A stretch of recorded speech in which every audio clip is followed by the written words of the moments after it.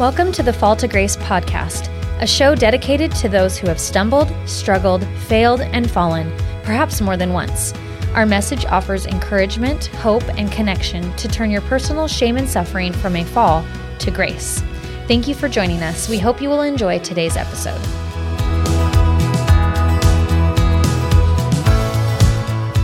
Good morning, everyone. Thank you for joining me again on the Fall to Grace podcast.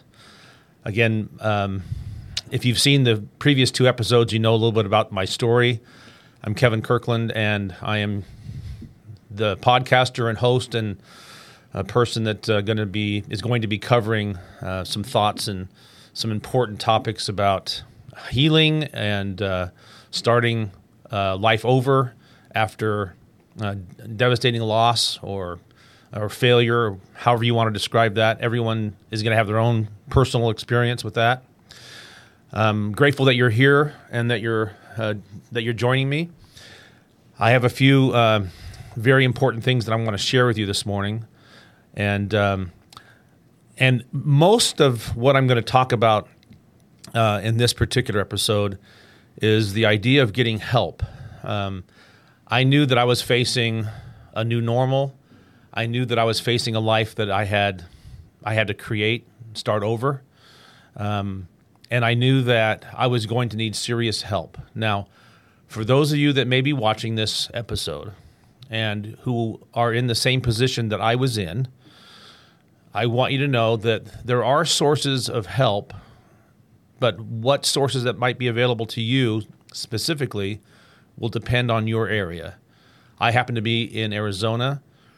I know that through the state there is Access, which will provide some basic services for healthcare, therapy, counseling.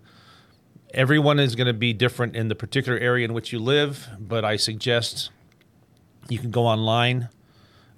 Also, there's the 988 hotline you can call, similar to 911, that you can call for mental health assistance or therapy or whatever services that might be available. So in your particular area, because of my own personal experience, having gone through all of this, I know that there are resources that you can access that will provide assistance. It just takes a few minutes of searching and then making phone calls. And I'm going to tell you a story about my own personal experience about getting help. Now, as I mentioned in my previous episodes, I was incarcerated, and for my own particular failures and sins, which I'm not going to go into detail at this point, but I knew that whatever time I was going to serve, I knew that wasn't going to be forever.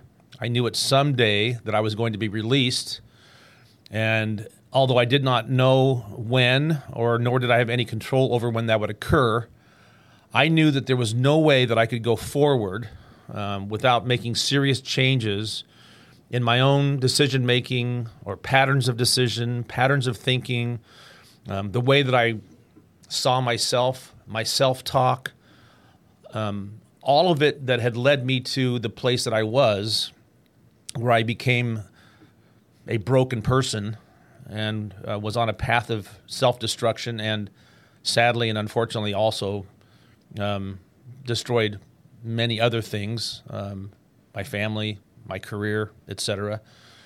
I knew that I was going to have to change the way that I self-perceived, the way that I cared about myself and for others, and especially I was going to have to establish a new pattern for decision-making and boundary setting that I had previously not practiced.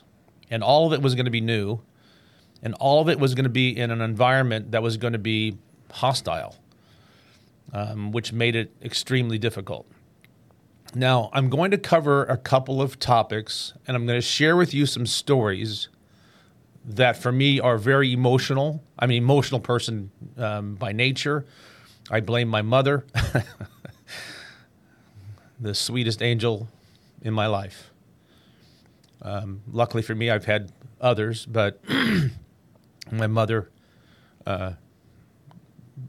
was a blessed woman and very caring.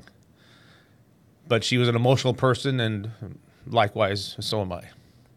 So if I share some of my stories, I apologize in advance for the emotionality, but I'm not apologizing for feeling the emotions that are so sweet and tender to me. But as I mentioned, I had to make serious and lasting changes in how I thought, how I felt about myself, how I planned out my activities and my routines, and how I decided on and how I kept boundaries. I was going to need help, serious professional help, and I had no idea at the time the source of that help, where it might come from, who it might be, or how I might have access to it. But eventually it did arrive, and I am forever grateful. However, for anyone of you that may be listening to this podcast and who may be feeling helpless or loveless or at loss,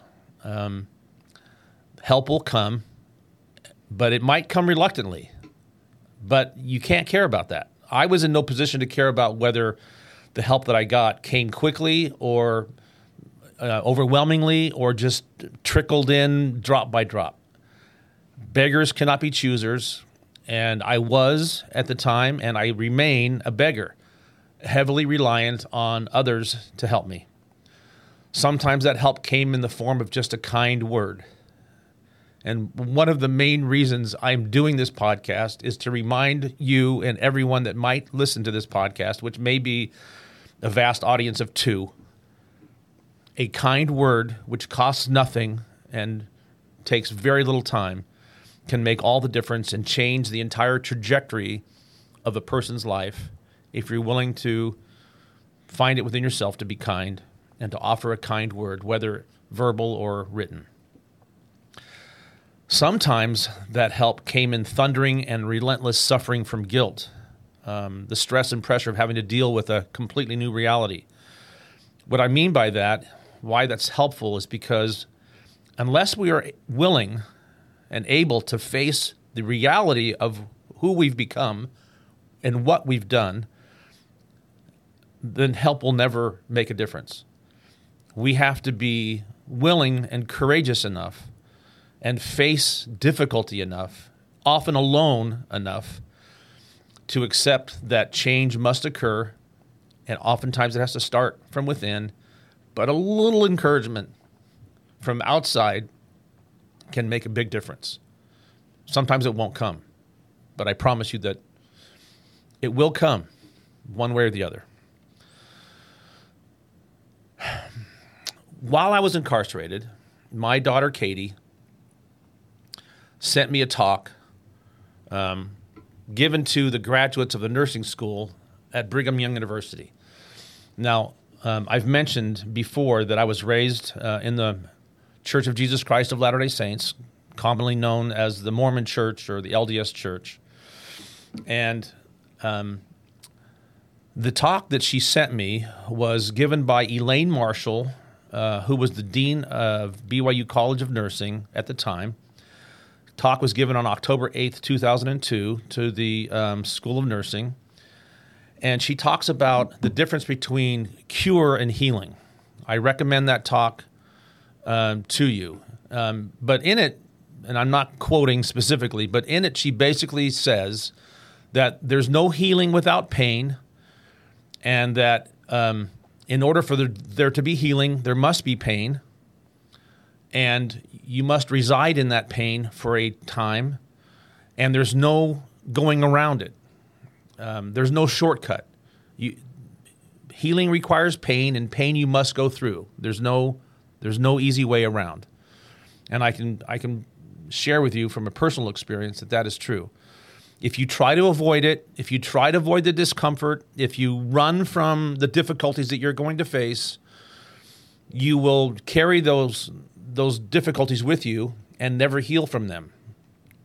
I heard someone say that pain that is buried, or trauma that is buried, or something like that, doesn't decompose. It will stay with you, and I believe that is very true. Another talk that was given on a very similar, by the way, the Learning the Healer's Art is the title of the talk by Elaine Marshall, Learning the Healer's Art. Regarding healing, there's another talk given by Jonathan Sandberg entitled Healing Equals Courage plus Action plus Grace. And that is as good a title for this podcast as Fall to Grace is. I honestly believe that healing literally is the combination of courage plus action plus grace. And I want to talk a little bit about that, those things today. This process is not for the weak of heart, and you might need professional help. The companionship of a professional would be very, very helpful. And it's also helpful if you have some faith, either in a process or a professional or someone that can help you. Brene Brown said it's wise to choose those with whom we share our shame, because shame is a very heavy burden to carry. But even more so sometimes for the companion, as you're asking them to share your shame and carry that burden with you, and it's not due to any of their actions or consequences or choices of that companion. So that's why I'm suggesting that if at all possible, you find a professional that can help you. It is out of love, caring, and deep understanding of the value of another life and how healing must be at least permitted, and even if for the very most heinous of sinners. We have to allow each other, ourselves, and one another to heal. Now, I want to tell you a little story about how my healing really started after I was released from incarceration. Now, there's lots of stories that I will share with you as time goes on about the miracles and healing that occurred while I was still incarcerated. But this episode today is about getting help and how my healing process started once I was released. While I was incarcerated, within 30 days of release, there was an announcement made that I could apply for basic insurance plan that could help me with basic needs such as health care and possibly therapy. It was, for indigent individuals, and at the time of my release, I was going to be homeless, careerless, moneyless. I was going to have nothing upon my release. And so I knew I was going to need help. And so I applied for this basic insurance program or plan known as IEHP, the Inland Empire Health Plan. This was in California. I'm grateful that this was offered, as it really did save my life. It was available to all the inmates who were preparing to be released within the next 30 days. I applied for it, hoping that it could help me, and I had no idea at the time how much it was going to help me. So upon my release, my children and my sister came to pick me up from jail. My sentence, I spent 13 months in county jail as my the time that I was spent incarcerated, 13 months. And at the end of that time, my sister and my 3 children came to pick me up. My sister then provided me with a hotel that I could stay in for a couple days while I got my bearings. And the plans for where I was going to live originally had changed, and I needed a place to live. Fortunately for me, I did have family that was willing to step forward and help me. And my oldest brother, Michael, and his wife, Heidi, who I am forever indebted to, were willing to take me in. And so I lived in Palm Desert, California for a year. Well, while I was there, I took my IEHP insurance plan and searched in the resource book that I was provided for service providers that accepted my insurance that I had, the IEHP. And I arrived in the Coachella Valley and started searching for people that offered this plan or that accepted this plan. There were only two in the Coachella Valley that did. One of them, the first person I called, either had retired or had passed away, so that was not going to help me. The second person I called was a woman by the name of Jessica Sanchez, and it said in the resource book that she accepted that her practice accepted the insurance that I had. So I called, and a woman answered the phone, and I told her, hello, this is Kevin Kirkland. I'm hoping that I can make an appointment to meet Jessica. I have been in serious trouble in my life, and I need serious professional help. Can she help me? And she informed me that that wasn't going to be possible, that Jessica was booked for the next 2 years, and there was just no way that she was going to be available. And I broke down. This was my last hope to have professional help, which I knew I desperately needed. I begged and I pleaded, please help me. I have nowhere else to go. I have no other resources. Is there any possible way that I could be considered? And she said, I'm sorry, Mr. Kirkland, but I just don't think that it's going to be possible because I know how busy Jessica is and she's booked. But I will give her your message and we'll see. So a day or two passed and I get a phone call and I answer, and the person on the phone said that, hi, Kevin, this is Jessica Sanchez. I said, hello, Jessica, how are you doing? She goes, I've got to tell you a little story. She said, when you called the other day, it just so happened that my normal receptionist, the person that takes care of my phones and my scheduling, my regular person was out ill, and my mother was answering the phones for me that day. And so my mother made me call you. And that was one of the sweetest and most tender moments, because for the love of a mother, I had a chance to meet with Jessica, and she said, meet me on Tuesday at 4:00, the following Tuesday, which I did. And I met with Jessica. I ended up meeting with Jessica for every Tuesday for the next year. It was just a miracle of circumstance. I guess some people would say it's not a miracle, it's just a happy circumstance. But in my particular case, it sure felt like a miracle. I visited with Jessica every week. The first few weeks, all I did was curl up in a ball and weep and wail and moan and cry and feel terrible about myself. But Jessica was so kind and so supportive. She reminded me that it was a safe place, and she offered tender caring and professional help.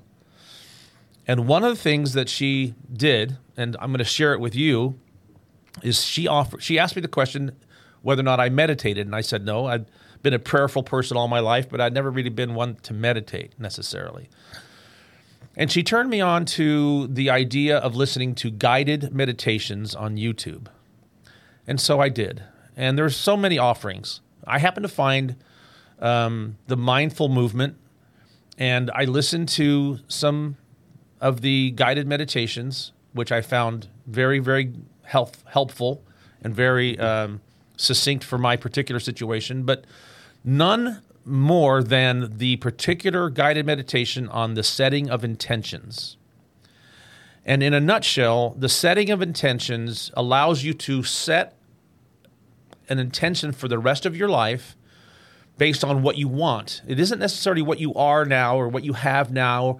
You're just going to start the intention with the statement, I am. And then you can fill it in with whatever you want. You can be anything you want. You can make a new you. But you're going to start with the idea and the statement to yourself and to the world, I guess, I am. And I set 4 intentions that have become my foundational principles moving forward, which we'll go into detail more, but for right now, I set the intentions of, I am grateful.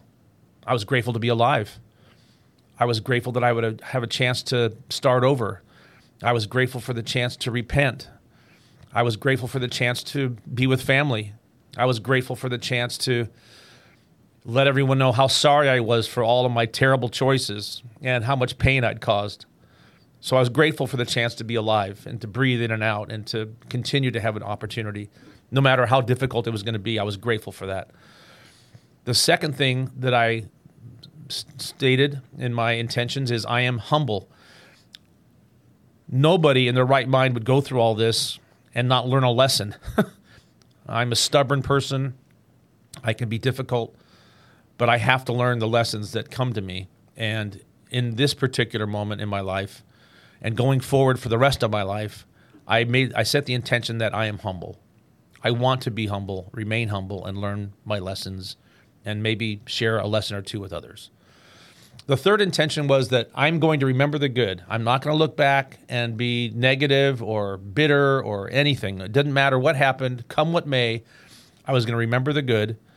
And last but not least, the fourth intention was that no matter whatever I had to face, that I was going to allow my heart to be open for the receiving of love and for giving of love. So my fourth intention was I have a heart full of love. So that kind of began my journey of healing and gave me a chance to move forward. Now, there's a lot of details to how I moved forward and what happened in the subsequent months and now many years of what I've been able to process through for my healing. But most importantly, the thing I want to mention today is get help. You don't know where the help's going to come from. And hopefully what this podcast is really about is reaching out to others who have not put themselves in this situation to be the source of help for someone in your family. We all have members of our family that are struggling with whatever it might be, whatever addiction or difficulty or failure it might be. People that are in our extended sphere of influence, but immediately in our lives, or in my particular case, even reaching across decades of time. I've had some friends that have made contact with me and offered words of encouragement and love and support, people that I have not seen for decades, and all I got was a word of encouragement, and in some cases, they would come and spend time with me and be present with me in my healing, which I am forever grateful for. So get help, and I promise that your Fall to Grace can be full of love, humility, tenderness, gratitude, and as you move through your own personal healing, remember it will require pain. It will be extremely difficult at times, extremely lonely and isolated at times, but I promise you that you will heal. It will take some time, and I hope that you have some companionship and some help along the way. Thank you for joining me for today's podcast of Fall to Grace, and we'll see you next time.